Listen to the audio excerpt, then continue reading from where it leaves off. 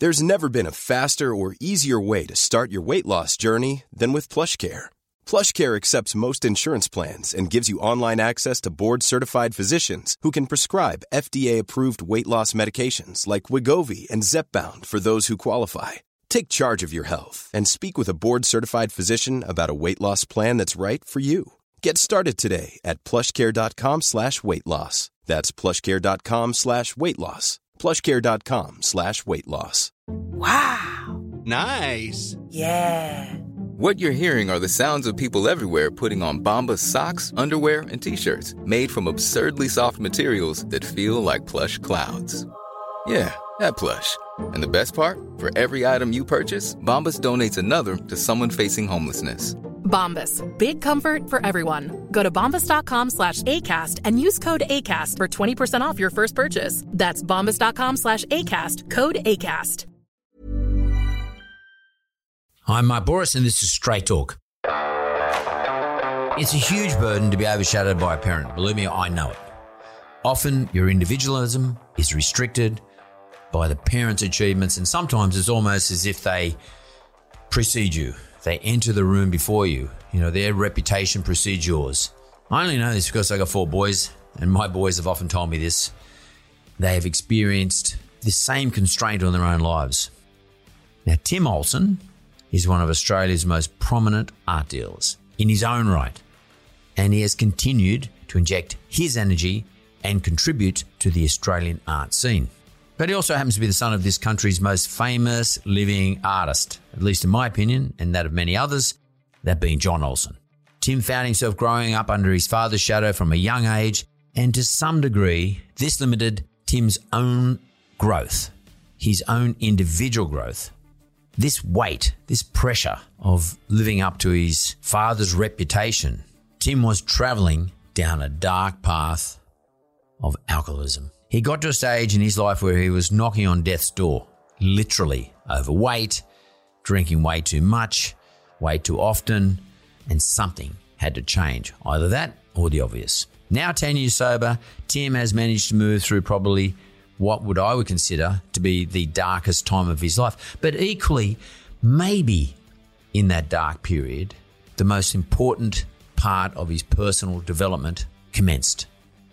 So for us, it's time for no bullshit, and we're going to talk to Tim Olsen.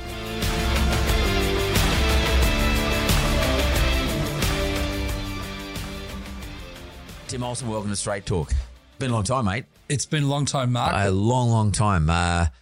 Tim and I have history, like good history. Obviously, he runs an art gallery. Not obviously, he has an art gallery, has many art galleries, has had for a long time. But I reckon my first memory of you was when I was married to Catherine and I lived down at a house in Watson's Bay, like in Robertson Park there. Mm. And I remember I purchased from you a number of art pieces, and but in particular I commissioned John. Well, through you, I didn't commission John. Commissioned John to give me a painting, and we got it. And when I got it, I went, "Oh, there's no frogs or brolgas or anything in there." I gave it back to you, and you sent it back to your old man, and he got something. But I can't remember it was a frog. By the way, my ex-wife got that. I don't know what's in there. I can't remember because when we split up, she got that. Right. But it was one of my favourite paintings, to be honest with you. And the process of having an art gallery, a gallery owner who represented a famous artist who happened to be your father, the flexibility and the commerciality, and also just the common sense of you at the time. You were a young man then. This was like you're around 60 now. This is about 25, maybe 30 years ago. Would that be right? Would that be about 30 or 25 years? 25 years ago. Yeah. But your common sense and your approach was really refreshing to me. I'd been used to dealing with other art dealers, and I never got that. I always got that, to be frank with you, that shifty, I wasn't sure feeling. I remember one stage there, one guy I was buying stuff through in Wallara was buying stuff from me in New York, and he bought me a, what's the name of the famous photographer who's had a very controversial period about Australian guy about about 5-6 years ago about photographing young kids. Oh, that's Bill Henson. Bill Henson, right. Mm-hmm. So this particular individual, I won't say his name, but he went to an auction in New York and bought me the photograph that Bill did, which is supposed to be the original photograph of a book that Bill Henson put out. Mm-hmm. There was a young girl, very sort of mysterious-looking photo of this young girl, just a face, I might add. But it was quite an intriguing photo. But I've never ever really believed, and I've had many odd thoughts, which I do every day when I look at this thing. It's in my house. Mm-hmm. Is this for fucking real or not? Does this guy just dudded me and put a beautiful frame around it? Mm-hmm. And I paid a lot of money for it. And I don't want to go back and check its authenticity out because, it's mine now. I paid for it. I just want to leave it the way it is. I quite enjoy looking at it anyway. Yeah. But you were the opposite of that, Tim. You were pretty honest and like you fill my house up with art. The Watson's Bay house, this one now. And I still every day I'll look at some of the paintings and then I just love it. I love the. I keep saying Larry Emder's sister, but I shouldn't say it's Martine Emder. Martine Emder, yeah. Which was her old series where he had those paintings of girls with bikinis or sometimes nude underwater. They're so good. I mean, you must have had a wonderful period in your life in terms of your experiences. Yeah. Dealing with those individuals, those great artists. Yeah. I think, one of the things about my business is I was fortunate enough to grow up around the table at an early age, even being under the table whilst there were lunches going on, and there was Brett Whiteley, there was Arthur Boyd, there was Sidney Nolan, and I don't even remember the conversations, but I remember what they felt like. That's interesting. And so with that instinct, I think a lot of what I do today in regard to new artists, because I don't want my business just to be all about me and my father. Sure, he's certainly an important artist and he's certainly a blue chip artist. But I knew that if I was to have a long-term future, I had to use my instincts in regard to knowing who's real and who isn't. In terms of artists? In terms of art, who's an authentic artist, who's, you can categorize artists into either being true artisans or journeymen. What does that mean, a true artisan, and compared to a journeyman? Well, I think art is a calling. Like my father grew up in a house where there was no books, no paintings, but he had this impulse to draw. And he would draw the only paper he could get. He grew up in Newcastle. The only paper he could get was his mother's cookbooks, and they were full of his drawings. Now, he grew up in a house that had nothing to do with art whatsoever, but he was just born with this instinct. Now, that's a true artisan is someone who is born with the idea that this is a calling, but also follows through with learning how to actually, like a carpenter, like any tradesperson, learns the absolute craft and skill of what it means to be able to make things properly. There's no bullshitting this. My father says today, there are a lot of painters out there, but very few artists, because we now live in a world where, basically it's more about marketing and branding to an audience that's naive to knowing what's good or bad. I was fortunate enough to know who's good and who is real. And when it comes to young artists, I can just feel it when they've got it. And my business is now 30 years old this year. And I think my longevity is based on the fact that I've been able to discern who has a future and who doesn't. So your father, it's just interesting. You just said that John had a genetic predisposition to being an artisan, a genuine, authentic artist. An artist, yes. As opposed to being pushed into it. No one sent him to art school. He just wanted to be that dude. He just didn't wake up one day and say, hey, I'm going to be a great artist. But and for you though, something I just gleaned from what you just said. Yeah. Maybe you were genetically predisposed to be someone who could recognize this. Well, or do you think you learnt that as a result of being sort of not tutored, but being in the presence of these great authentic artists? Well, I think when I grew up in the house that I did, that was full of amazing sculpture and art. Is this the house in Watson's Bay? There's a house in Watson's Bay. Yep. And we also lived in Spain and France, but we always lived in houses full of art. And subconsciously, I was getting an education without even knowing it. An education that you can't even get at art school. Did John walk in and say, hey, Tim, this is, and your sister, this is blah, blah. Did he instruct you or did you just see it? Well, we'd ask questions about what was what. And then we'd meet who was who did what, you know, and putting all the pieces together, essentially, you know, it's all very well to have a couple of good artists on side, but you've got to have a good eye to build upon that. But you were asking, that's interesting, you were asking the questions as a kid. Yeah. So your sister's not an art dealer. She's a sculptor. No, Louise is a very famous international designer. She does all those resin. She has dinosaur designs. Yep. And she's got stores, 2 in Melbourne, 3 in Sydney, 1 in New York. I call that a sculptor because I see that stuff as sculptor. Oh, she'd be flattered you said that. No, I really do. I buy her stuff. I mean, I've got some of her stuff and I look in the windows. It's beautifully displayed. The one in Paddington. I don't know if it's still, they haven't been there for a couple of years, but the one in Paddington. Great place to buy gifts for people, by the way, especially gifts for women when you don't know what to buy because all the women love it. But she didn't turn out like you, or you didn't turn out like her either. But it seems like you had a self-imposed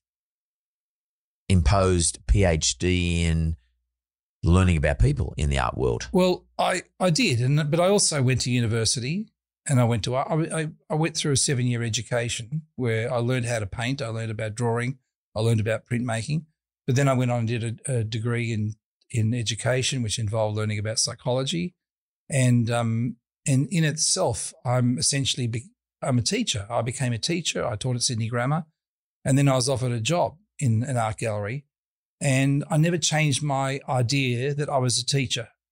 And running an art gallery is about teaching. You know, I've got people that come in that know fuck all about what's on the wall, but I will guide them in the most unpretentious way, in a very real way, trying to tell the narrative, what are the metaphors, why is this good, in a way that's not art speak, but it's simple language. Well, you sort of did that with me because I'm one of those people who knows fuck all about it all. Yeah, I mean, I sort of might look at something and think that looks pretty good, but I don't know. I really don't know. Yeah. And you came to my house at Camp Cove there and the next thing I know, I've got a house full of art. And but you basically curated every item. I don't think I said I don't like one item. But you just said, and you actually come in. I think you brought a dude in and you put it all up for me. You hung it up. I come home and it was all hung up. Well, in my bathrooms and nothing's moved. Everything is, and that's like 15 years ago. And it still feels fresh. Every day I look and I think, I see something different every day. And I say, that looks cool. I really like that where it is. There's one in there which is a green, just all green, but different sort of shades of green. Yeah, and it's in the bathroom. But you know why it looks different? Because you're different. Is that it? And this is the thing, you know, what makes me happy is not having to tell people that, okay, what you bought has gone up in value. Most people don't give a shit because they love it. They want to keep it. The thing is that as we develop as people, we also change the way we see the world. And if you have a good dealer who says, well, you should buy this because it will grow with you, and then you find out 15 years later you still love it and you only start seeing more in it, that's a success in my mind, you know. Well, in my case, you achieved that. I don't know whether it's gone or not. I wouldn't have a faintest idea. I don't really care that much. I can't explain. That sounds a bit pompous and pretentious and indulgent. I do care if it goes up. I definitely care if it goes down. But I really do love it. As I said, I often think to myself, well, maybe Mark, for others, it's a bit boring. Maybe you should, get some new art or move things around or whatever. I don't know. But fuck it. No, I'm happy where it is. Yeah. That's the sort of conversation you and I would have over lunch, which is the sort of conversation you and I did have over lunch. In the days of Lucio. How many years ago was that the last time we had lunch? Last time we had lunch was about 12 years ago. And okay. 10 years ago. And I was on the precipice of what I would call my awakening. Okay. How much was, because when I first saw you this morning, I commented on how good you look. Yeah. How much would you have weighed then? I was approximately 149 kilograms. Big. Yeah. And if someone asked me, have you seen Tim lately, back then, 10 years ago, I would say, yeah, probably every time I ever go to Lucio's, I would see Tim. Or well, having a gallery next door to Lucio's wasn't very good for me. No, it wasn't. And Lucio's food was indulgent and you can have some wine and it's easy to stay there and you had a lot of your art. I did a lot of business in there, but every time I walked by, he'd say, come in and try a new pasta I've done. Correct. But also you were, you'd have a glass of wine or two. And what was your life like at that time? To me, as an outsider, I thought it was fucking wonderful. You look like you had the best life of all time. Well, it's a great facade, but underneath I was struggling. I was really struggling. You know, I've written this book, which is really about not just about my journey in life and my upbringing, whatever, but also something that really obsessed me for a long time that stopped me from growing.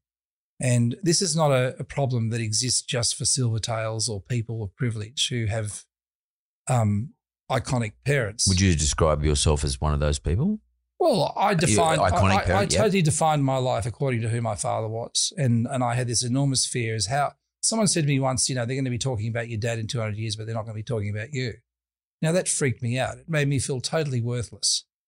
And you know, I essentially, in a way, because I defined myself by him, I only started getting smaller and smaller. You know, if you compare, if you're a pebble trying to be a rock and you keep comparing yourself to the rock, you're going to stay a pebble. Yeah, you know, that's a good point. You know, and what I had to realize is I had to change my values. I gave up drinking. I sort of had an epiphany. What was the epiphany? Can you explain that to me? The epiphany was probably waking up under the Christmas tree and found that I hadn't gone to bed. I'd stayed up, and I woke up on the floor with a couple of bottles of wine, empty, and my son waking me up under the Christmas tree. On Christmas Day? On Christmas Day, crying, saying, all I want you to do, Dad, was to help me open my presents, and you're drunk, you know. How old was he? And he was like three years old. Now, that's disgraceful, you know. And the next morning I woke up and I flew to Los Angeles and I went to Betty Ford Clinic, and I haven't picked up a drink in over 10 and a half years. Wow. Yeah. Wow. Yeah. But that's when I started to realize. I mean, I remember going into the counselor there, and the first thing he said to me, what's the worst thing that could happen here? And I said, well, I could die, you know. And he said to me, no, actually, that's the best thing that can happen here because according to your family, you're a fucking pain in the ass, you know. And it's exactly as hard as it was to hear that. When someone tells you you're better off dead than being alive, you know you've got a problem. Mm. And I ended up spending 3 months there. And it gets back to, you know, like when I was reading your book about, divergent thinking, I also knew Edward de Bono, who taught me a bit about lateral thinking. You know, what I realized is that ultimately I think the whole thing is that I had to somehow find a new way to live without alcohol. Now, we live our lives going on as though we can think something and it'll happen. It doesn't work like that. You've got to live it.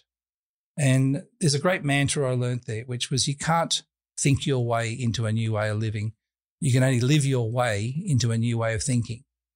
And after a month, I was going to fly back to Australia from Palm Springs, where Betty Ford was, and I realised, shit, you know, I'm not well, you know.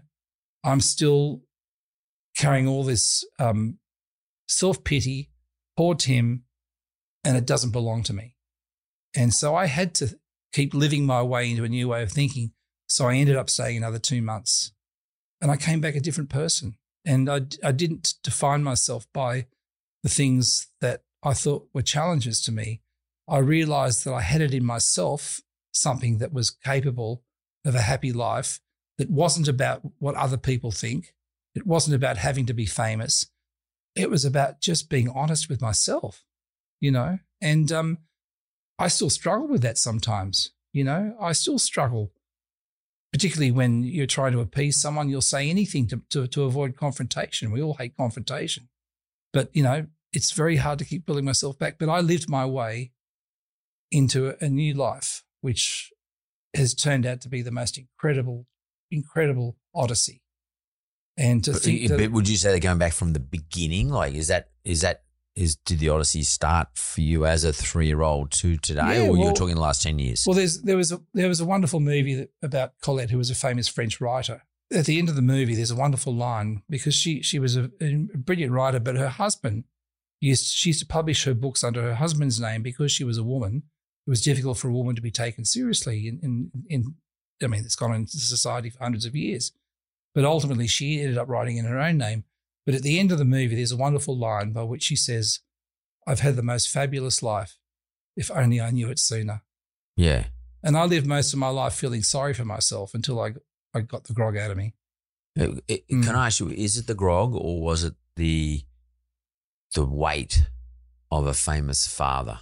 Yeah, well, you know, Mark, it was a challenge because my father's not only a very charismatic man and a talented man, but he's got a brilliant mind. You know, he's an avid reader. He embraces poetry. He's a real raconteur. Would you describe him as a genius? I think the word genius is a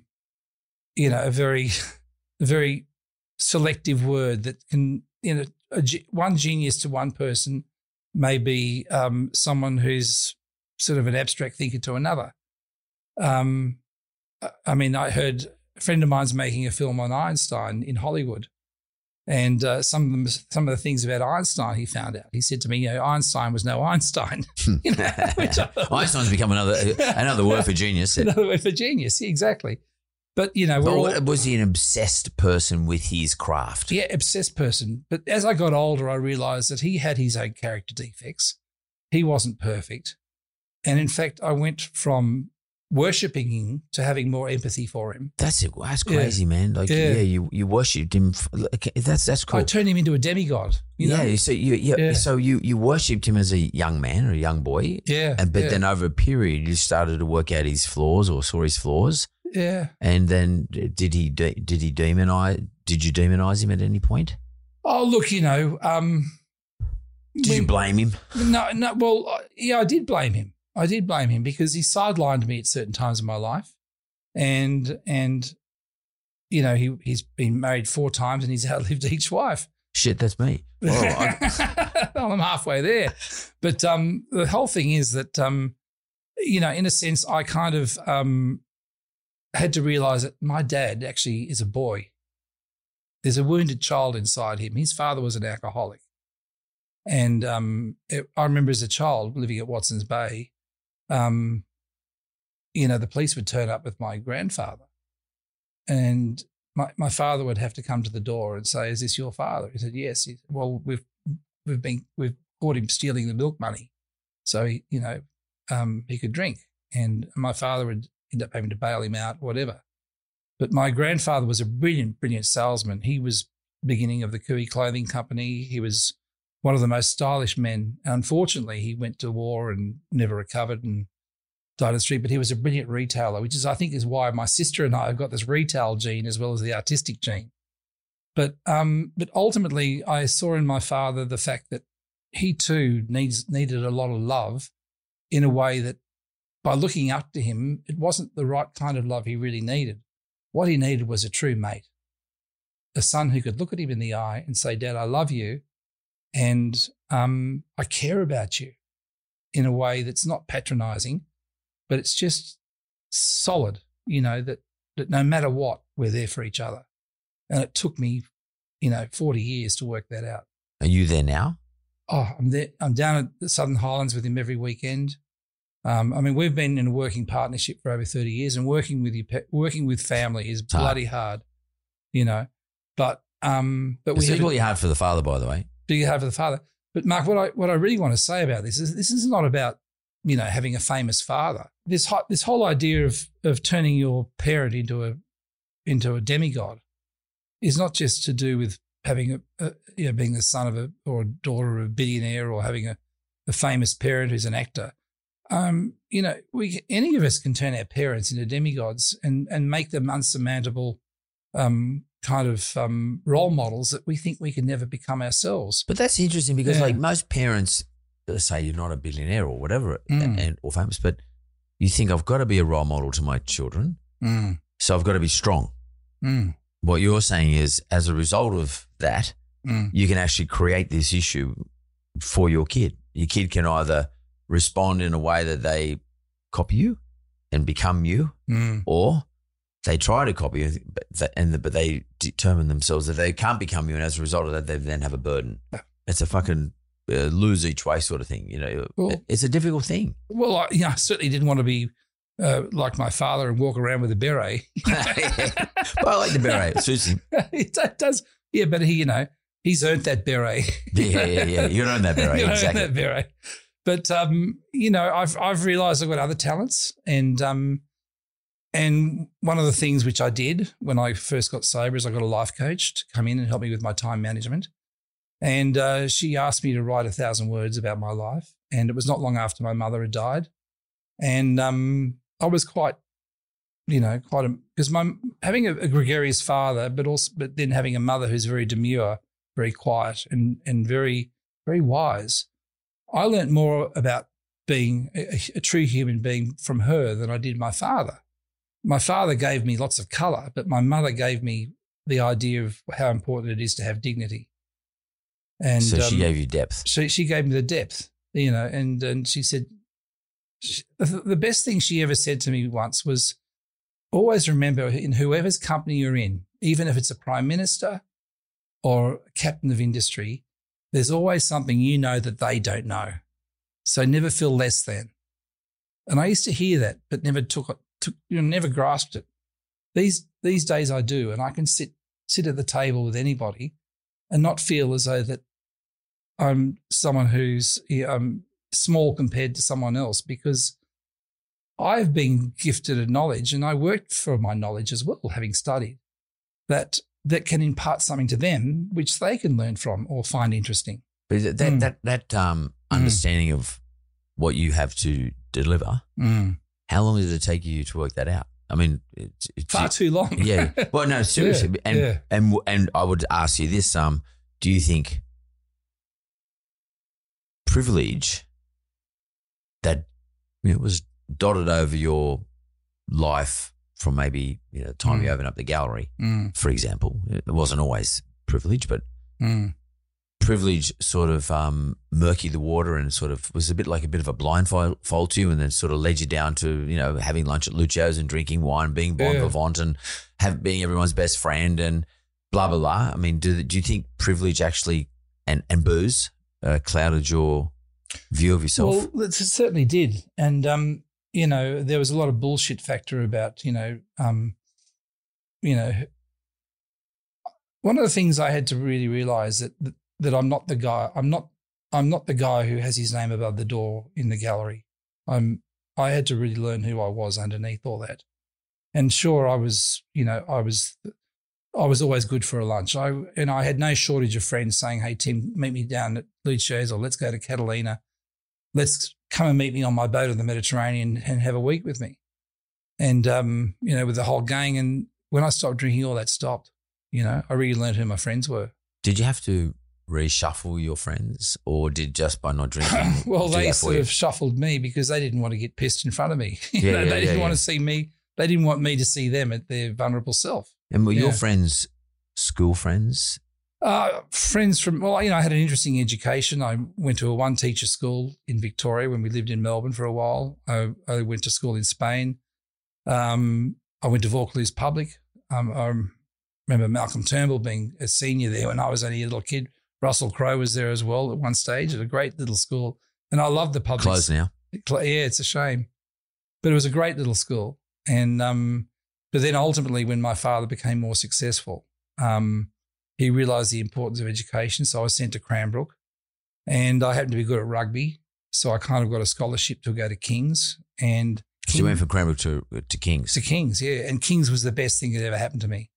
Because I was at school with Rodney Adler and Jody Rich and you got away from that. Warwick Fairfax and all that kind of thing. I remember Warwick used to get a limo to drop him across the road from school, Yeah. And look, no criticisms to any of those people.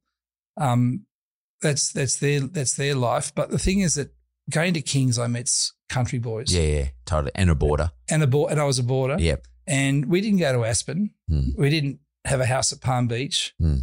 They didn't. You didn't have the Rolls Royce or the Bentley to drop you off at school. No. You didn't go on annual holiday skiing for 3 weeks. But what I did do was I go out the bush with them, fix fences, cut sheep, and I had the most fantastic holidays out in the bush, working with jackaroos and learning more about Aborigines and, just what it is that these kids were far more developed characters who had far more character and truth about them because they went home and they worked. They realised that running a farm or running a family business was about hard work, no matter how old you were, and that really taught me an ethic. And the reason they were at King's, a lot of those kids were parents ran the farms, and there was no other education process. So you sent them into to Parramatta to go to King's.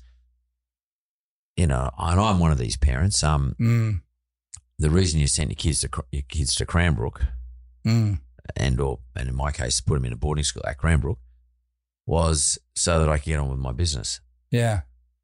And someone else minded them and raised them, so to speak. Yes. In difficult periods, like year 12, year 11. In my case, some of my other boys, I was divorced, so the boys were young. I was traveling all around the world doing my craft.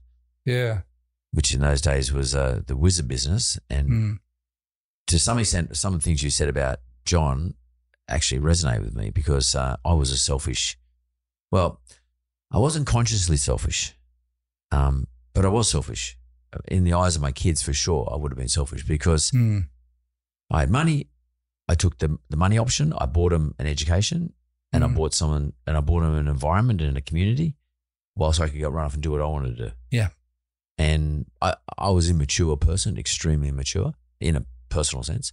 So I didn't really know what I was doing. I mean, I was just doing what I thought was instinctively the right thing to do. And by the way, and I had very good parents who were always sort of tipping to me, but they were very soft and gentle, and or just didn't want to upset me. So they didn't really tip to me hard, but I wish someone had it. And so I've spent the rest of my life trying to repair that, which hopefully, it's a long process. It gets done, but maybe, I know you talk about this in your book, about your dad always, look, I remember your dad, he'd go to Western Australia or something, out in the bush somewhere, and he'd go with another couple of famous artists. They'd fly over Australia and, like in a small aircraft, and they'd stay there for ages painting. And I used to think to myself, what about the kids? I never thought that about myself, by the way. I just didn't use the same application to myself and my kids. But, and I guess what you're saying to me is over a period of time, whilst you're at Kings, it would have been good. But like at the same time, you miss your dad. You miss that influence. Oh, yeah. I mean, with Dad, we came to have to understand that it wasn't selfish. It was about survival. And he had to put What does that mean? Well, he had to put his art first, But why? From a financial point of view? Is that what you mean? From a financial point of view. Yeah. So I have to produce the product and get it out there. Yeah. Otherwise we can't survive. Yeah. And then the women, and then we'd come third. But it did develop a certain sense of abandonment in a way. But what's incredible is now he's 94. Still alive is amazing. And we have a beautiful farm down in the Southern Highlands, and we're there every weekend. We've forgiven him because we understand he had to satisfy his needs to do what he had to do. But the incredible thing is he's forgiven himself, and he's able to say, I love you, my son, that he could never say for most of his life. That's an interesting one. Maybe I'd love to come in and see John and say hello to him again. I haven't seen him for ages, but you should find out how he did that, because that's something I haven't done with my own sons. Yeah. And I think it's sort of overdue from my point of view too. It's an interesting, there's a process involved with that. I mean, I'm spending a lot of time, I'm in a good space with my kids. I get on with everyone really well, but probably haven't had the hard conversation. Did you have a hard conversation with John? Did John have a hard conversation with you? I think it involves several conversations. After Betty Ford, or? Yeah, well, look, I was in a position where, I used alcohol to medicate my feelings, and I was in brain fog most of the time. Dad was in a marriage where he was sort of almost emotionally inaccessible. What does that mean? Well, I couldn't really talk to him about truth. I couldn't confront him about how I felt and how I thought about, my opinion of how I thought he was behaving wasn't. In relation to his relationship? In his relationship, no. His relationship maybe yes, but more to do with his relationship with me. Right. And why couldn't you talk to him? What do you think that was? Because he hates. I think also this gene of hating confrontation runs in the family as well. I think a lot of us don't like confrontation. No one likes to have to hear the truth. And but ultimately, the clearer I got and the more I was able to speak from the point of view of my centre, the more I became an authentic person, the more he started to respect me. And so when I said something, he knew, and I never, without having to confront him, it's some sort of almost like Gestalt conversations, where you're able to say things in a way that he doesn't find it as an affront, but it's really the idea or the sort of the analytical aspect of how we talk about life without talking more about philosophical than actually pointing the finger at him. Yeah. So not a blame game, but a philosophical discussion. That's right. And unemotional, so to speak, like sort of more logic or rational. Is that right? Absolutely. And who started that conversation? Was it the father or the son? Well, it was me. Yeah. It was That's me. Interesting. And look, writing this book, when it took me 7 years to write this book. And if you had have read the book to start with, it was almost unpublishable because page after page was blaming somebody for the reason why I did this and I did that. I mean, there's only one person that held the bottle to my mouth, and that was me. Yeah, know. And I could blame all sorts of people, but ultimately I had to, when I finally, as I wrote the book, I grew as well. And I realized that I have to take responsibility for myself. And ultimately, through the process of really doing an inventory on myself, I realised in every case that where someone had pissed me off, I'd played a part in them being pissed off to start with. And I lived in ignorance. I couldn't see. I had to really, really dig deep and say, oh, fuck, I was a dickhead to start with. And this is why perhaps this happened to me. And, to drink over it was a cop-out when I should have actually been having a good look at myself. So that the book now doesn't have any resentment in it. It has no blame game in it. It's full of stories. And one would think, oh, God, who wants to read a book that doesn't have a bit of gossip and, and has a dig at someone or whatever? But the book is full of great stories. And that's what people want. They want great stories. And I didn't have to assassinate anybody. And the book's, on the precipice of a bestseller. It's going into its third print. I never knew I could write a book. I never knew I could write. But through the process of being able to internally go into looking at my life as it being a series of wonderful experiences, but also discovering the fact that I had something to impart that was to do with the journey that happens to a lot of people, and there's always a lot of people in every family have someone who suffers from addiction from one form or another. And I can't believe the amount of people that have come forward and said to me that, I loved your book because there's someone in my family who also we'd love them to, and, it's not a book about my problems. It's also a book to do with my understanding or my philosophy on how we can come to have acceptance for who we are and also be able to build relationships around you that are productive rather than to do with, as I said before, blaming or basically, in a sense, creating the right feeling. Whether you're running a restaurant or whether you're running a finance business, whatever you do, in a relationship, it's even about a great painting. It's all about getting the feeling right, and you're very good at getting the feeling right. Obviously, a lot of your success is to do with the fact that you know how to basically create the right energy around things to make things work. I think a culture within a business is an extremely important thing. My business has blossomed by the fact that I'm very conscious. I've got staff that have been with me now for nearly 30 years, and it's the culture of my business that is as much a part as the artists that actually exhibit within it. And it all began with me having, I was always blaming other people. Why doesn't that artist want to come and show with me? Or why didn't that collector come to me? Why didn't that guy go and buy his art from me when he went somewhere else? And I was always thinking, well, what is it? With those bastards, And I had to stop and think, it's not about my artists. It's not about them making a choice against me. What I have to do is actually have a good look at myself, because this is where it begins and this is where it ends. I think every single business owner has to think that way, and we need to all start thinking that way. The culture of a business is about how the business feels. How the business feels is the aggregation of all the individuals, how they feel. And that sense of, and ultimately it's really important that you feel, the proprietor, you're equivalent to them. You're not feeling like shit about yourself and getting on the piss and, living in a fog and not actually feeling.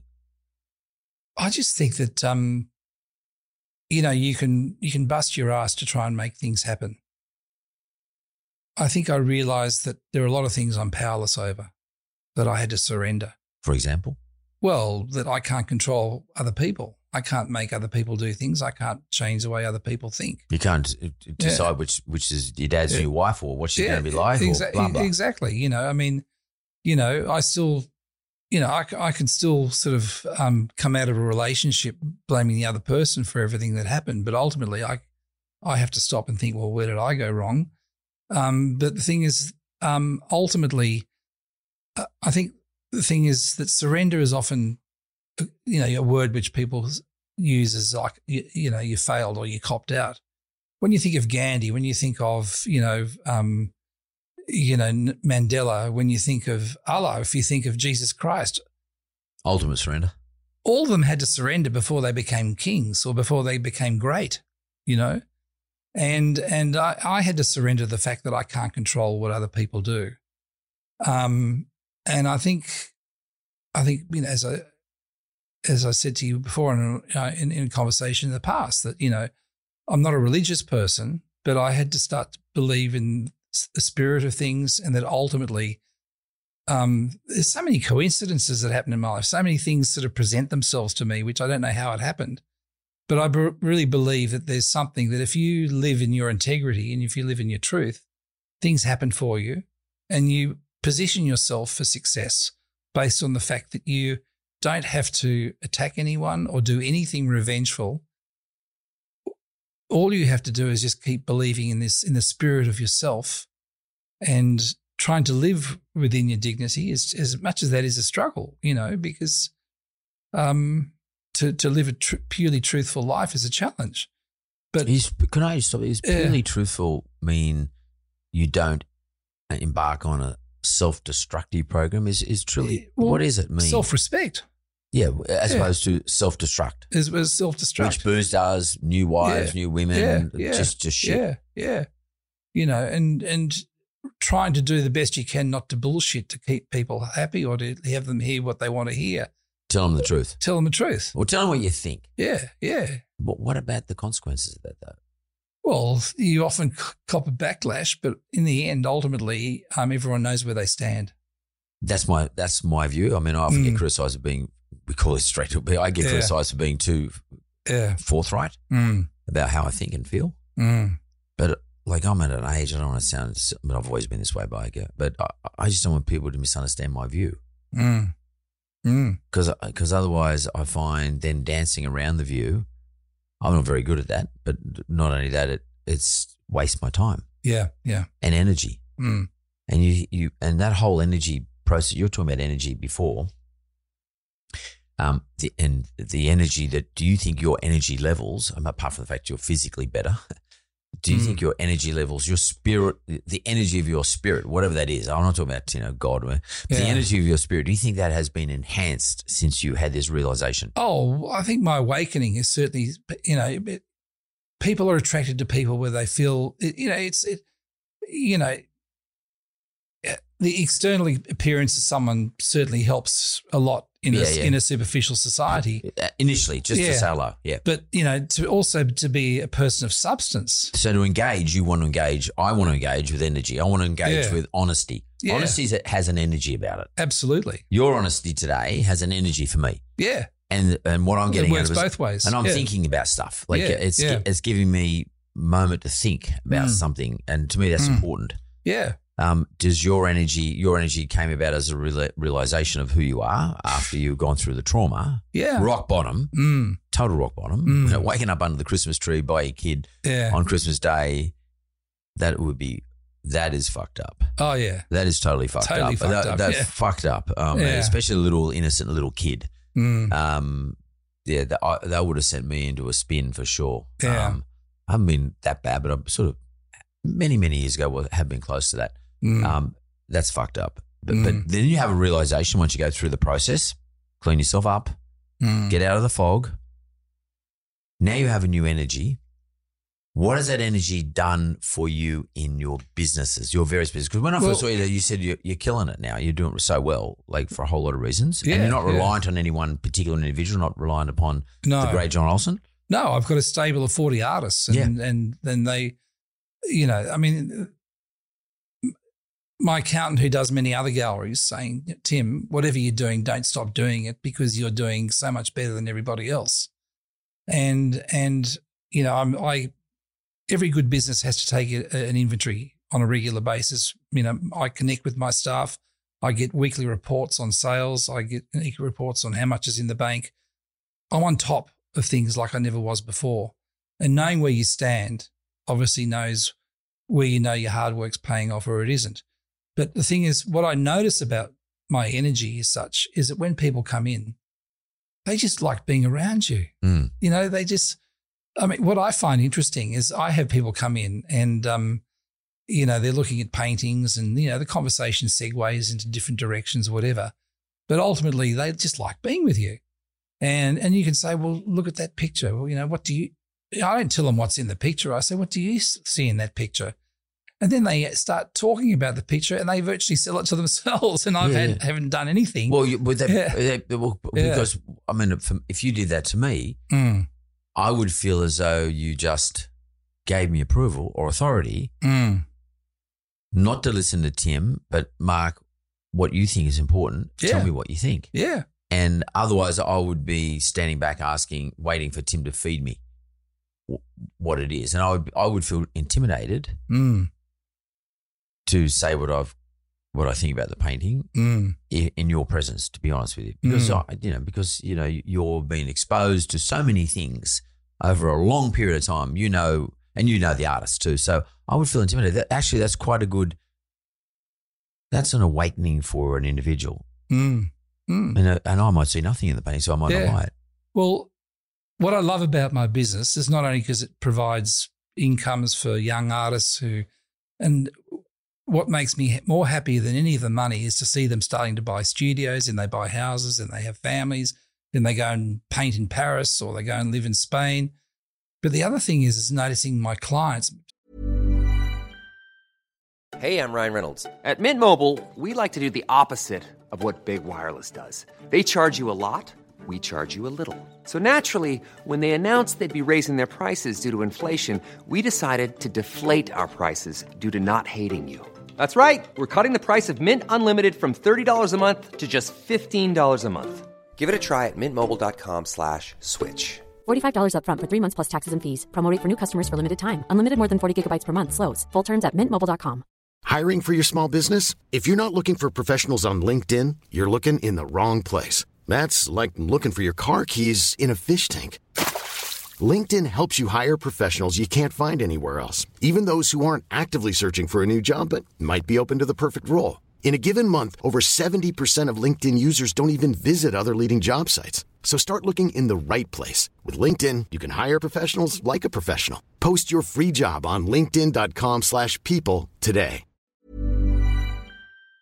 Thinking about long-term clients, how they've changed as people from collecting art and by learning about their own taste and their own choices, what inspires them, what turns them on, what makes them think, has made them grow as people as well, vicariously through the idea of collecting art, which is an extension of their personality. So they've learnt about themselves in the process of making choices, visual choices, that aren't just visual choices, they're emotional choices as well. And the best way to allow someone to grow that way is to get them to express themselves, open up the gates for them to say, why do you like it? And of course I come in. Someone like you gives me permission. Yeah. I don't know if you realize how powerful that is. Yeah. You know, like if it was one of the people in my office here gave me permission to comment on a piece of art. It doesn't have the same effect on me as Tim Olsen giving me permission. And if it was Tim Olsen when he was 20, nah. Tim Olsen when he was 30, nah. But Tim Olsen at 60, having gone through all the shit you've gone through and your own awakening and your change and your realizations and the life, I mean, mate, this life of yours, which is written about in your book, the Son of the Brush, is, you said it before, your dad gave you colour, the book's full of colour, and your mum gave you depth, and it's full of depth. It's like a book of depth and colour, full of stories. Yeah. You know, like it's pretty cool. So when Tim Olsen gives someone permission to say what they think, it's quite a powerful thing. It's very powerful. The thing is, I learned from other people as well because they're seeing something I can't see, even though I'm meant to be the art expert. Let's just have a little look at this for a second now. Yeah. Art. Why the fuck is it so? I know there's only one. Why is art important? But why is it expensive? Why is it important? Why do people keep investing in it? I'm one of them, but like, why do we have people who collect? What is collectible? What makes something collectible? Just help me out here. Look, Mark, you know. Well, mate, tell me the truth. I can't do anything but tell you straight from the heart, from experience, that when we look through history, what else have we got to show for civilizations? You know, you being a man with a Hellenic background. I mean, the Greeks, probably one of the most important civilizations of all time. I mean, there are in certain aspects anyway. There were the Romans and there were the Egyptians, whatever. But the Greeks, when it came to philosophy and mythology, were hands down when it came to understanding the human condition. Now, great art should talk about the human condition. Even a landscape, looking at a landscape, should be about not so much how beautiful the landscape is, but our relationship to nature is why a landscape's important. But with all forms of art, once upon a time, art was only something that was a privilege given to people that would paint for the court or for the Vatican, or for the church. The modern art began when an artist could paint something and talk about their spiritual interaction or their epiphany with nature or their epiphany with society in a way, but it has to have something or a substance that's to do with some form of truth, to do with civilization. And I still think that's very important today, that the best art often is to do with some aspect of how we identify with it as being, oh yeah, I get that because I see that, and what they're saying is actually quite a pertinent issue or a pertinent truth or a beauty that I understand to be authentic today. And one of the biggest problems with the art world today is that it's now, since Charles Saatchi got involved with artists like Damien Hirst and Banksy and all that kind of thing. The more it's more stylized modern artists. Yeah, conceptual Banksy, art. for example. There's a lot of crap out there which is based on branding and marketing. And there are a lot of wealthy people out there who've got no fucking idea. But they're told that's worth $1 million and they go, I'll take one. Yep. And that's the sad thing about the art world that I don't like today. Like, is that sustainable though? That process? I think like the real estate market, there's ultimately the bubbles. There's a bubble there. There are storage facilities in Switzerland at airports where people basically store their art that they've invested in to never hang it or look at it, but they see it as good as owning gold bars, because the art world has become so commodified and collectibles, and it's all about rarity. And this is where we sort of tip into the new realm of NFTs, where you're buying instead of buying a coin, you're actually buying a slice of copyright as such. But what makes a successful one or what makes one a failure? There are just so many different variants in regard to what's good and bad. Well, what are you doing with NFT? I mean, like, what are you going to do in terms of this digital art world? and the NFTs that are attached to it. I mean, what's getting back to the beginning of our conversation, Mark, we talked about the idea of the artisan. Yep. You know, I have to admit that I'm not the most fashionable gallery in Australia. You mean currently? Currently. Yeah.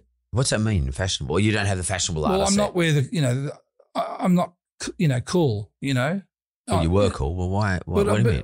No, I'm still a very attractive business. You mean not representing the cool artists? I'm not avant-garde is what I'm trying to say. Right, okay. Yeah, okay. And I don't want to be. I don't care. I grew up with a responsibility through the education I got to look after painters, sculptors and drawers and good photographers. And that's my knitting. That's what I know. I can tell a good one from a bad one. And I don't want to go off into those other realms of video art or, my godfather was a man called Robert Hughes who wrote The Fatal Shore, but one of the great art critics he wrote for the New York Times. He said that even a tea bag behind Perspex loses its flavour after a while, and getting back to you talking about coming back to your own collection and still seeing more, that is a successful art. Too much conceptual art is about, it's all very well to be able to fart through a keyhole, but do you want to come back and see it again? Or, you got to have art that is sustainable intellectually. Well, let's look at those NFTs. If you go on to some of the marketplaces, it's just, it blows your head. What the fuck? Some stuff's worth nothing. Some stuff's worth ridiculous amounts of money. If you look at, I follow Beeple Crap and some of his digital art's interesting. Yeah. How would if you were going to buy some digital art, NFT, what would you be looking for then? Well, it's a whole new realm by which people are. It's become so ubiquitous. There's just so much out there now. How do you tell? I can't pick. You can't pick. Yeah. And so there's a lot of graffiti art. There's a lot of Banksys and listers and people like that who are doing things that are to do with the cool kids. The young investors, the people that end up being rich tech kids who will spend a few million on something that they think is a cool idea. Yeah. They're not investing; they're just having a punt. They're having a punt, and I think the thing is that there's a wonderful story about two Jewish men who grew up who lived by the sea, and one found a rock one day and said to the other, "I found the most beautiful rock. What do you think of it?" He says, "Oh, it's fantastic. Can I buy it from you?" He goes, "Oh, no, I couldn't possibly sell it to you." 3 weeks later, he goes and says, "Can I buy that rock for you?" He said, "Okay, if you really want the rock, you can have it." Anyway, these guys kept buying the rock back from each other for many years. Eventually, one of them went back to the one who originally found it and said, "I want to buy that rock back now that we've both owned it several times." He said, "I can't sell it to you." And he said, "Why?" He said, "Because I sold it to someone else." And he says, "Well, why did you do that? We were doing such good business." In other words, we're just propping each other up. We're propping each other up. Which is the definition of a bubble. Absolutely. And so do you think there's a bubble coming in the NFT market for digital art? Well, I still think it's very new. Yep. It gets back to rarity. Yeah. And the direction I'm going is more to do with serious artists, collectible artists. I have connections with, some of the greatest, to the estates of some of the greatest artists that ever lived in Australia. I have connections to international artists. Will John ever do one piece of digital art? We're working on a piece of John's at the moment. Yep. I'm working with Heckler, a production company at the moment, who they did The Matrix and what have you. And I'm working with a guy, David Nobay, who used to be with Saatchi's and worked with David Droger in New York. And, David, yeah. Yeah, and he's a brilliant creative. So the three of us are a great team. David runs the advertising agency. He runs the advertising agency, it's, Hal Droger's brother, Marcus Droger's brother, Hal Droger's kid. Yeah. Hal used to be a client of mine. Oh, Hal in the law firm, and go back 40 years. Well, we used to call him Black Harry. Because he used to run Perisher. And I remember I remember the kids. I remember the two boys. He was coming into our office in Macquarie Street quite often. They were just kids in those days. And now Marcus, I think, is a stockbroker, and David's over in New York. Yeah, well, Ari, his son, is now in basically he went from law to being a fund Capital Fund manager. He's now selling Sydney Airport for the second time. And Ari's one of my best friends. We were all those Droga boys are at Kings with me. Oh. I'm the godfather to his son, and he's the Makes me godfather. feel really ancient. Yeah. I remember I was in my 20s when they used to come into our office. Yeah. So you're working on with all those people in relation to something that John might produce or something Yeah, you're going to take. we're working on something at the moment. I can't really go into detail about it because it's. But you so rare. But again, you would say, yeah. Well, tell me if I'm right. It all comes down to rarity at the end of the day. Yes, and there's only so many shares. It's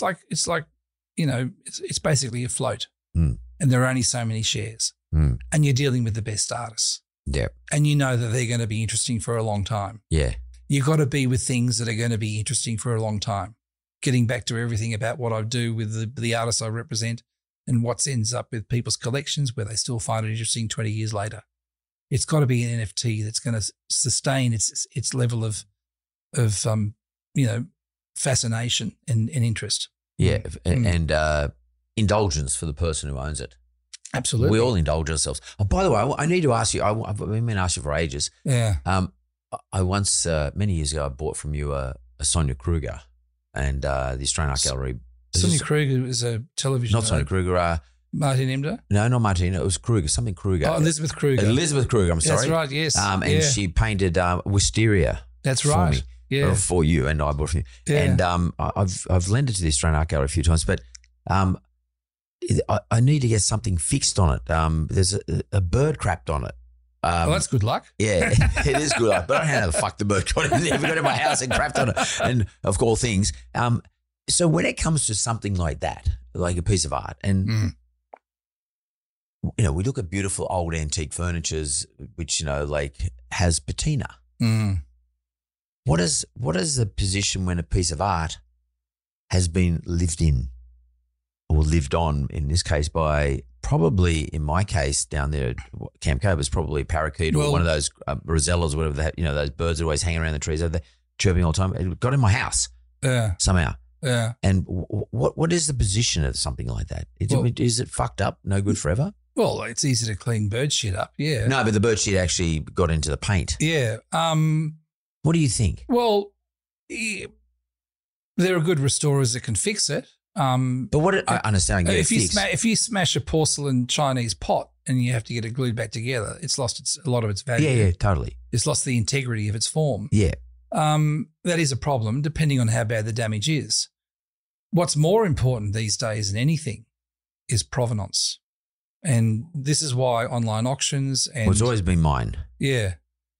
Yes. I got it from you and you got it from her. If you were to sell your art collection and say Sotheby's came along and said, hey, Mark, we're going to sell your collection for you, they would do a catalogue and they'd call it the Mark Boris collection. Yep. Now, that would be worth a shitload more than if you just secretly offloaded these things into... That's because your provenance as a respected person, as a discerning person, means a lot. And that's something that carries on through the history of that artwork.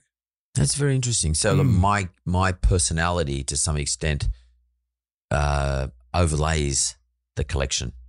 A man or anyone who's known to make wise choices and has objects that are part of their wise choices has value. That's interesting. Yeah.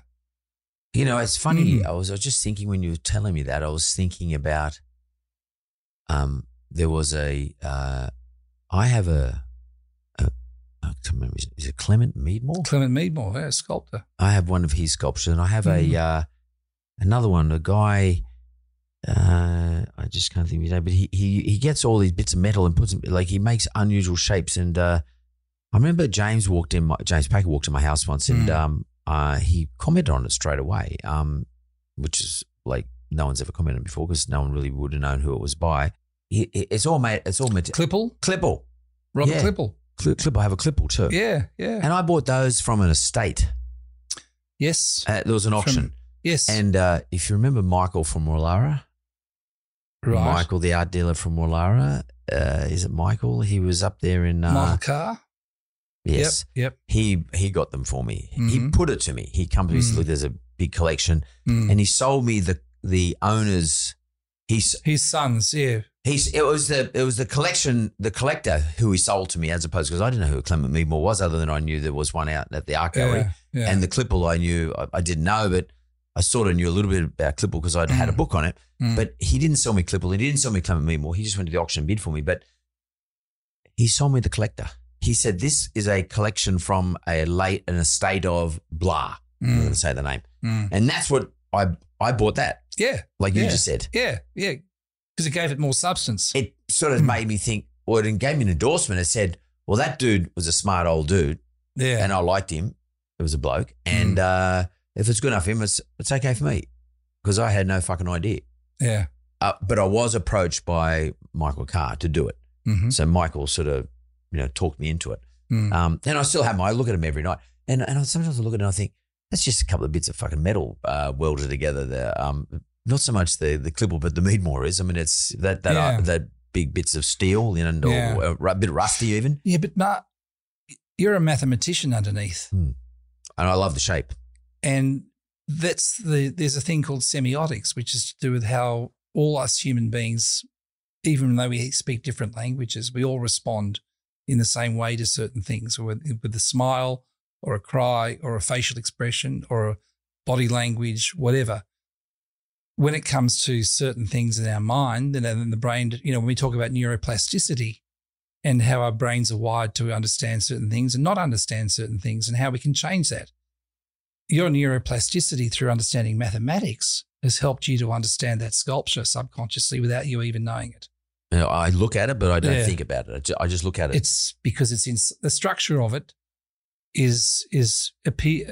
somehow makes sense to you in your subconscious. Yeah, I could probably pretty much even draw it. I don't know whether is this because we're getting older and we got money and we can do these things. When we're young, we didn't really appreciate it.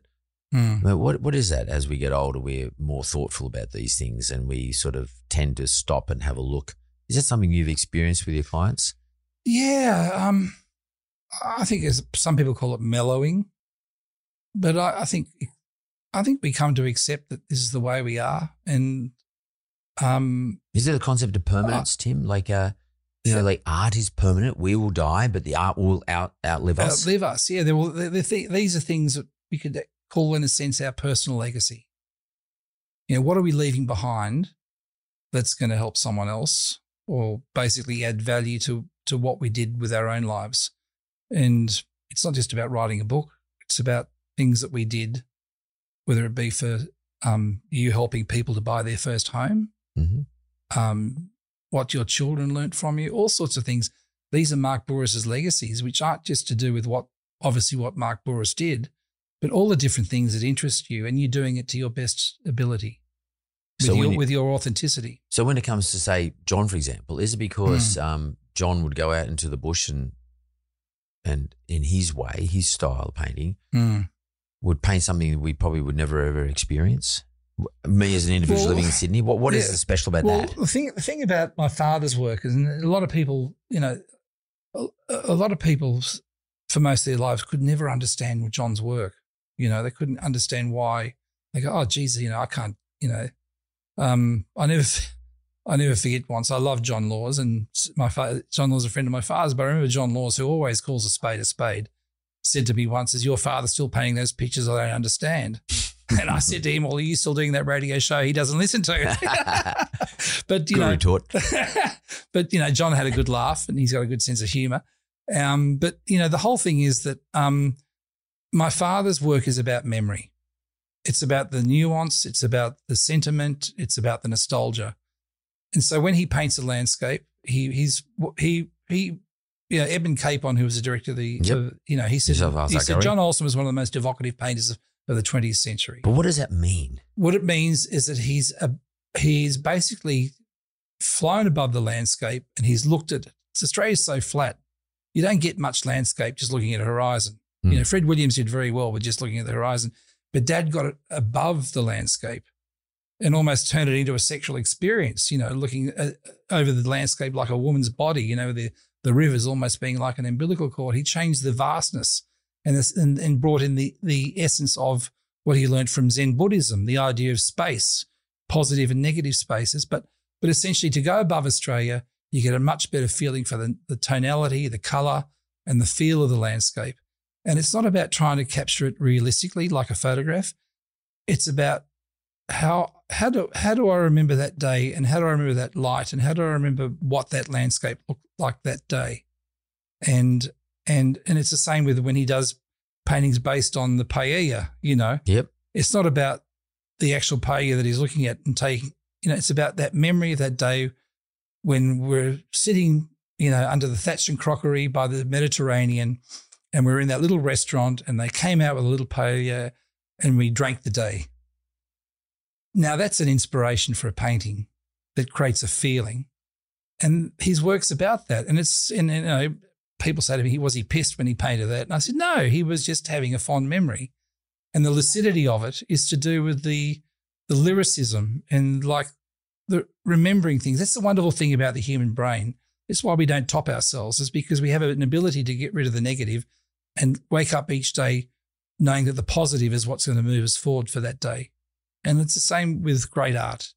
It's about great art is about the essence of the nourishment, not just painting food, but then how does a painting nourish you to make you feel good about what the subject is, but also good about yourself by the fact that it brings back your own sense of sentiment. Do you think all those years as a young boy and a young man being involved in the art world, but being involved with artists, but experiencing famous artists coming to your home, do you think you live that nourishment? You actually, that all nourished you? Do you think that was there also to save you when you had your crisis? That constant 50 years of nourishment?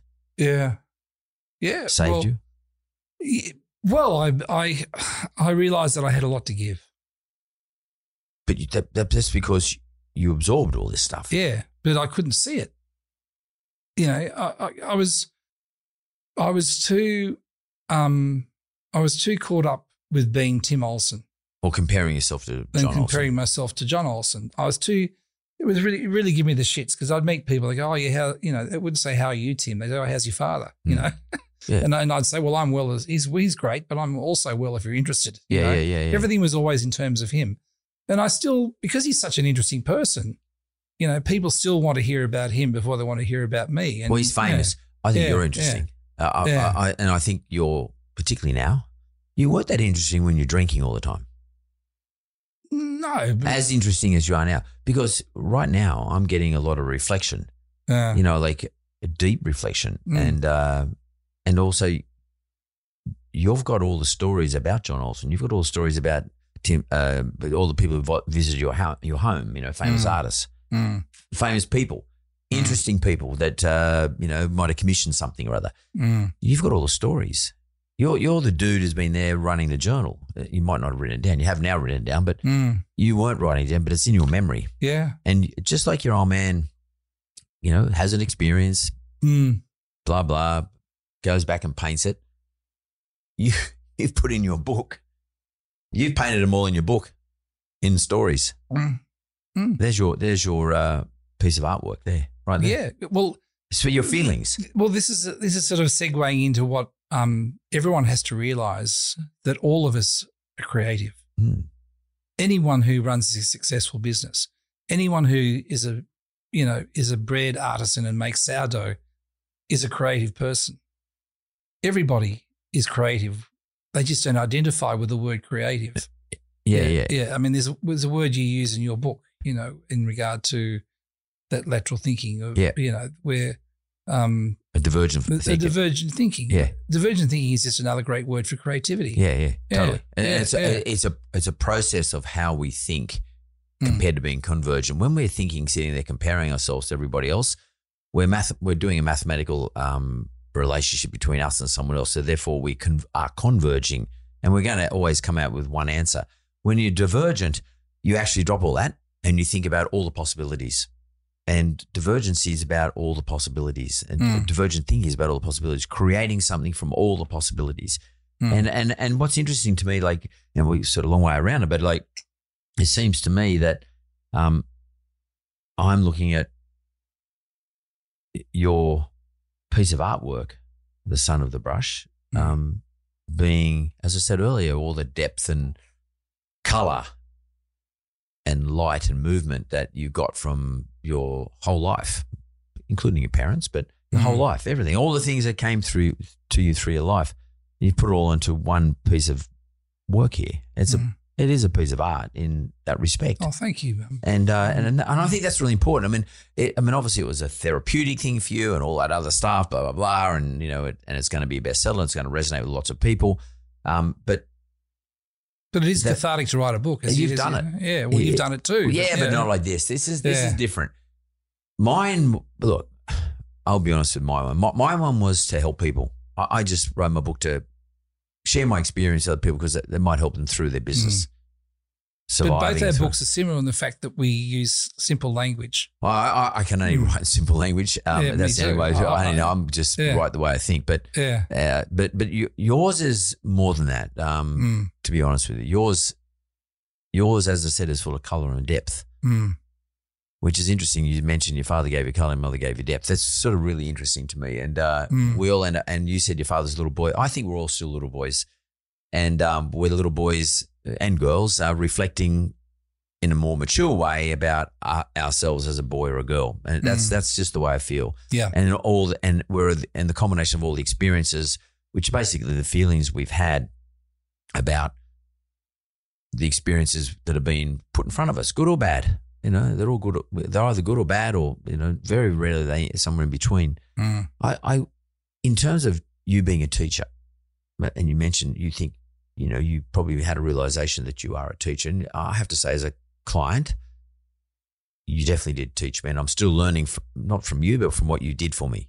As I said, I see different things and the stuff you put in my house. I'm touched. Thank you. But as a teacher, you have a responsibility, and I know.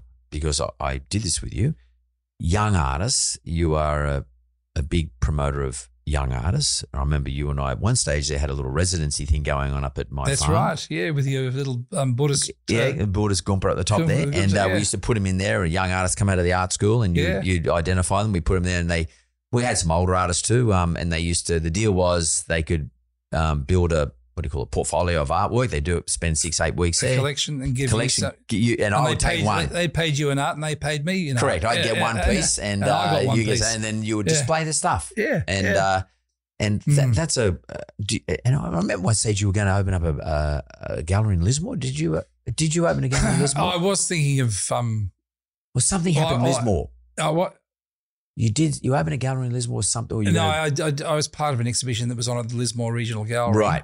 And but I was thinking of, getting a place at Byron and having a little gallery there, whatever. But I ended up doing New York instead. Right. Okay. Well, that's slightly different. But the Northern Rivers of New South Wales is quite a lot of great artists come from around that area. Yes. I don't know what it is, but there's some fantastic artists up there. Yeah, there are. Whatever happened to that girl McDonald? Whatever. Because you know what happened. I have to tell you, what was her name? What was her first Zoe. name? Zoe. Yeah. So she was in residence at my place, and then my one of my managers lived there, fancied her, and tried his best, but failed miserably. And then one day I rang up a guy up there who used to prank cows, whose name also was McDonald. Angus McDonald. Angus. And I said, mate, can you come to my property and maybe you paint my favourite cow? My sons went to the Royal Easter Show. My oldest son went to the Royal Easter Show, and we got a cattle stud there. And he went to a Brahman stud, and he went to the Royal Easter Show, and he bought the 10-month-old bull from the Royal Easter Show, the one his division, and brought it up to the farm and called it Sirloin, and I want to get a painting of him. So I got Angus to come up. And then Angus, when he was at my farm, met the young lady, McDonald, Zoe. Yeah. And sometimes they got married. No, they didn't get married, but they had a long relationship. Did they? Okay. So she's still they together? We all went to Skiathos together once. Really? Yeah. I didn't know that. Are they still married? No. Or together, I mean? No. So she live up in the Northern Rivers? She's about somewhere, but she's still painting. She's still painting, and her work's getting better and better. Yeah. And he stopped painting. I think he might have stopped painting cows or something, and he started painting something else. But how do these people go in later life? She must be like he's in her 40s or 50s maybe now. I don't know, but 40s at least. Where do these young people end up that you sort of take on as apprentices, so to speak? It's really interesting you should bring this up because some people call it a midlife crisis. In the art world, we call it mid-career. And I think there's a certain point in life, and I certainly found that, at a very crucial point in my life where I woke up one day and I thought, I've got a successful business, I've got a beautiful house, a swimming pool, I've got a lovely wife, I've got a son. Why am I still unhappy? Why am I still unhappy? Because I was in a spiritual melody, I should say. And the same thing happens with artists where they go, okay, I've run out of ideas. What can I do to come up with something that people, I can't keep painting burning ropes for the rest of my life. How do I stay relevant? How do I stay relevant? Tim Storia. Yeah. I have that burning rope one. Yeah, my father calls it, how do I come up with a new circus animal, that people want to turn up to the circus for? One of the things that changed my father's life was when he was lived in Mallorca, and he became friends with Robert Graves, who was a great historian on Greek and Roman history. I know. I've actually got one. I've got the Odyssey written by Robert Graves. So he interpreted the old Greek language and put it into the poetry of the Odyssey, and I've read it. Yeah.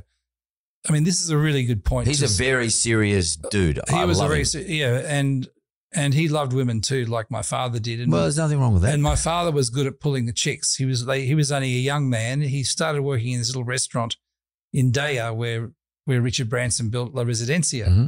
But my father lived there in the 50s and befriended Robert Graves because Dad was good at getting the chicks up to Robert Graves' house up on the hill there.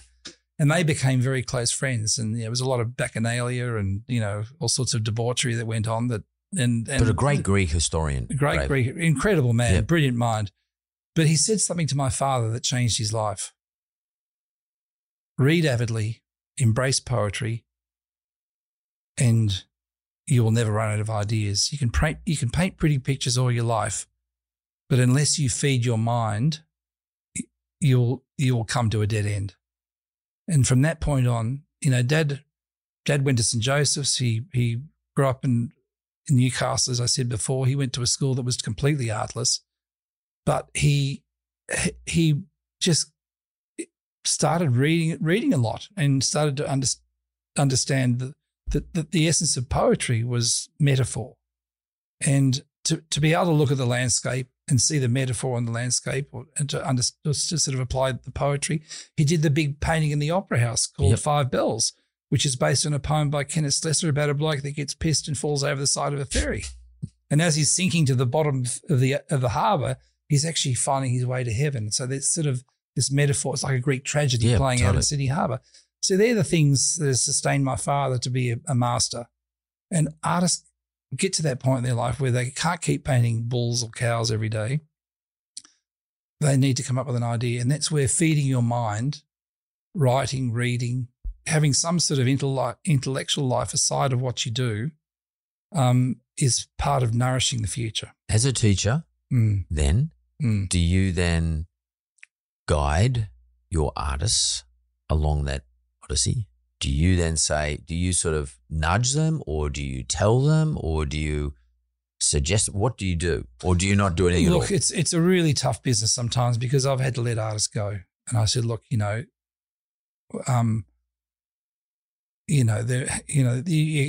work is just not evolving. Our clients aren't responding to them. I think maybe we should have a sabbatical, and I think you need to go back to the studio and try and it's really tough to say something like that, because to criticize someone's art is to criticize their soul. You have to somehow lead them in a direction by which they can go back and do some soul searching. But do you feel philosophically obliged? Do you feel that there's an obligation? How far do you go? I don't feel. I care. Look, I have not just a responsibility to the artist, but I've got a responsibility to everybody that's invested in their art before. There's nothing worse than when someone comes back and says, I bought that picture from you. Where are they? What happened to them? Yeah, totally. And they say, they topped themselves, or, they become an investment banker. They're an investment banker, exactly. I feel as though I've let my client down because I sold them the picture on the basis that this was not just something they love, but also had an investment aspect to it. It's an emerging person. An emerging person, yeah. So, because it's sort of quite interesting where your responsibility starts and ends. I mean, a lot of the art dealers, it's just a transaction. Yeah. It's just transactional, and I've dealt with real estate. Yeah, just you buy this, and I tend to probably pay overs, and whatever, and you can get a bad feeling. Yeah, but there are. Well, the only one I've experienced who's not that way is you, and there are people who are like you, who think like you. It's not so much of an obligation, but it is an ongoing thing. Like it's an ongoing relationship. And funnily enough, the art that I have from you has I have an ongoing relationship with it. The other stuff, a lot of the other stuff where it's just been a transaction. Well, I have a Tim story. I have the burning logs, which I bought through, what's his name in Hargrave Street? Dennis Seville. Dennis, yeah. Yeah. And there's a long checkered history about this particular painting, but it's very big. And it just sort of sits there, and I should appreciate it. It's probably worth a bit, but I don't. And because I don't really have is Dennis still around? Dennis is retired now, but he's still around. Yeah. I don't have a relationship with him. I never had a relationship. It's sort of very interesting that you have relationships with your art, with your artist, with your client. And that probably goes back to the fact that you got born and bred into this stuff. And you have a relationship for life with this no matter what. Whatever way you look at it. There is no choice for you. No. There's zero choice. No. I mean, it's you have to embrace it. Before you're sort of fighting against it, embracing it, before you had your realization period, it was back and forth. Yeah. It's just awareness. And that I believe in, I really try to sustain perpetuity. That things should have a lifetime that goes beyond. And if an artist gets stuck, I feel enormously responsible to try and see what I can do to free them up again. And, there are many reasons why artists get stuck. It could be a divorce. It could be all sorts of, or, simply running out of ideas. Are artists selfish? Oh, shit, yeah. It comes with the territory. But you're not. So why did you realize that one of your great assets is generosity and not selfish, as opposed to being a raconteur? Well, my father's always been a very generous man. He's always giving things away. Well, he gave me that poem, that print. I don't even know what it is. I can't remember now, but it's got a poem written on there about what's his way about the sea or something. Yeah. You gave that to me. Yeah. I keep having to buy more berets for him because he keeps giving him to the butcher or the greengrocer. Is he still getting around? He gets around okay? Yeah, he gets around. On his walk, he's still got to walk. But, Mark, it's like what in your book, you talk about the village. Yeah. And my father finds more wisdom in talking to a hardworking, ordinary person than someone who's supposedly clever and a captain of industry. My father, living in Europe, living in Spain in the 60s, he really learned about people who have lived hard and had it tough. But generally, they're more beautiful people than those that are just rich. Yeah, I agree with that. And the value of that a simple life has more wisdom in it than one that looks clever. It definitely has. As we get older, it has a lot of attraction. I was talking to a friend of mine. You would know him. He's an East Suburbs guy, extremely successful guy as a property developer. I was talking to him yesterday, and he was telling me that he took his family down. He was on the phone, asked me to help him up something. He's down in Tasmania, and I said, "Oh, where?" He said, "Told me where we were staying." He said, "We're just renting with my family, wife, kids, and stuff like that, grandkids, 2 little simple houses." Now this guy is, is so rich he could buy Texas. Like he's that rich, and I said, "Mate, how is it like living in these still simple places down the end of Tasmania?" He said, "Fuck, Mark." He said, "It doesn't matter how much money I got." I said, "I can't." He said, "I can never repeat this." He said, "This is so easy. It's so simple. There's nothing to worry about. Don't have to worry about something getting stolen. Like there's nothing. I don't have to put a security system up. I don't have to drive through security guards, take him into my house, whatever." He said, "It's so good." And it's the simple life. I think at the end of the day, that's my dad's like that. My old man he's got a nice house, lives in Moss, but he just lives the ultimate simple life. He's 88, healthy as anything, lives a fantastic, simple life. Nothing complicated in his life. Nothing, zero. I just wanted to say to you something, Tim, and we'll bring it to an end in a second. I've taken a lot of your time, but And I don't know where this came from, but when I was 25, I was working in a law firm, 26 it was, and my young brother just finished his law degree, so I got him a job at the same firm that I was at. And it was a place called Simon Zabowski. You may know David Baskey. Yes, know David, yes, yeah. And David was a senior partner. He was like, he was a few 10, 15 years older than me, and I really looked up to him. And I went to his house. He had this house in at the time in Hopeton Avenue, and he had like all these famous artists up there, and he took me around the house, showed me these different art. And I had no art, somehow I looked up an auction. Don't know why. There was an auction on in down near the Rocks. There's an auction house there, and I took my young brother, who was at the time 22, just finished his law degree, and we went into this auction, and they gave you paddles. And I decided to buy some art, paintings. Why the fuck I did it, I don't know. And I bought my very first piece of art and I still have it, was a William Lister. Ah, good artist.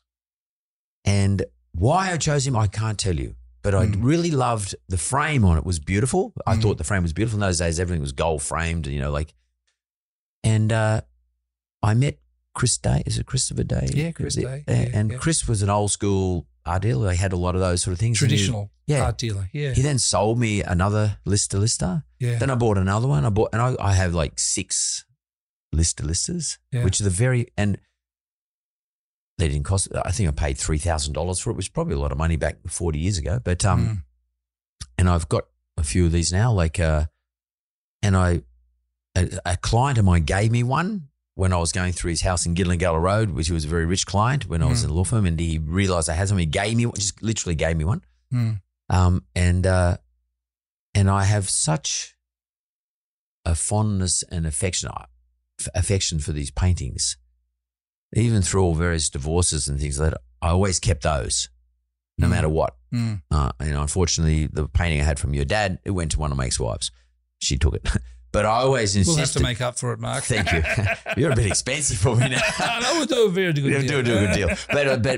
But I never let these go because I have a massive emotional, and I'm not an emotional dude, but I have a massive emotional attachment to them as being my first indulgence in my whole life.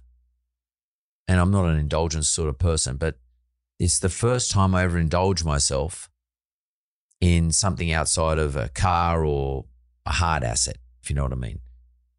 And I have them in my a certain part of my house, all in one room, and I look at them every single night of my life. And I actually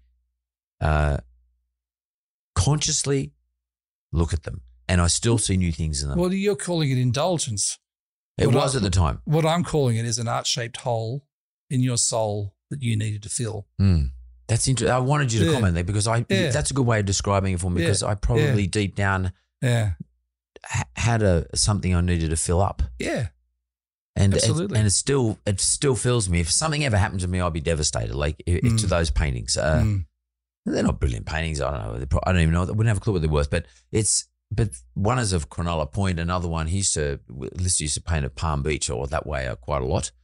And there's one with an old steamship with a bit of steam coming out of the funnel of the steam. Streeton?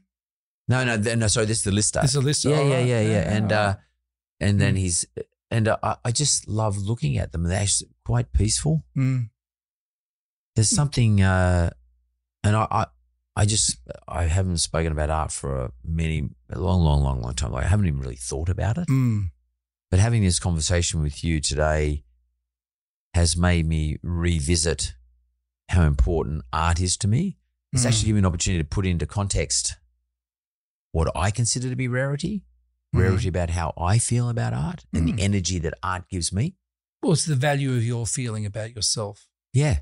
In a way that's nobody else's business. Yeah. Because it's your private enjoyment. Which is I find that I've got a great deal of value out of this conversation today. And I don't want it to be about me. It was actually about you. But I have to say, you're a friend, but also this is an important topic, your book, and how you've changed and how your life is today. And it's all about, but I've got a new energy now as a result of our conversation today about art. I'm not saying I necessarily want to go out and buy more art, but there is an energy that I'm now going to get from my art, or a renewed energy I'm going to get from what I have in my place. Thank you, Mark. And I really appreciate it. Yeah. And I hope people buy the book. I hope people can get energy out of what you read, and then start to think about they're so important words. They're so important. Colour and depth. Thank you. Colour and depth, mate. That's how I best describe you. Colour and depth. Actually, I want to rename the book Colour and Depth. Colour and Depth. I'm not son of a gun. But son of a gun, exactly. Tim Olsen, thanks very much for Straight Talk. My pleasure, mate. Mark. Thank you for having me. Thanks, mate.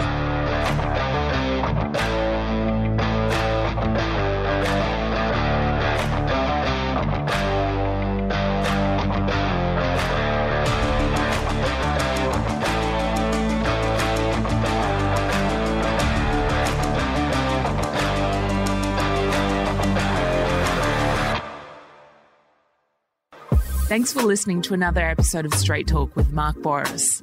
Audio and production is by Jessica Smalley. Production assistance, Jonathan Leondis.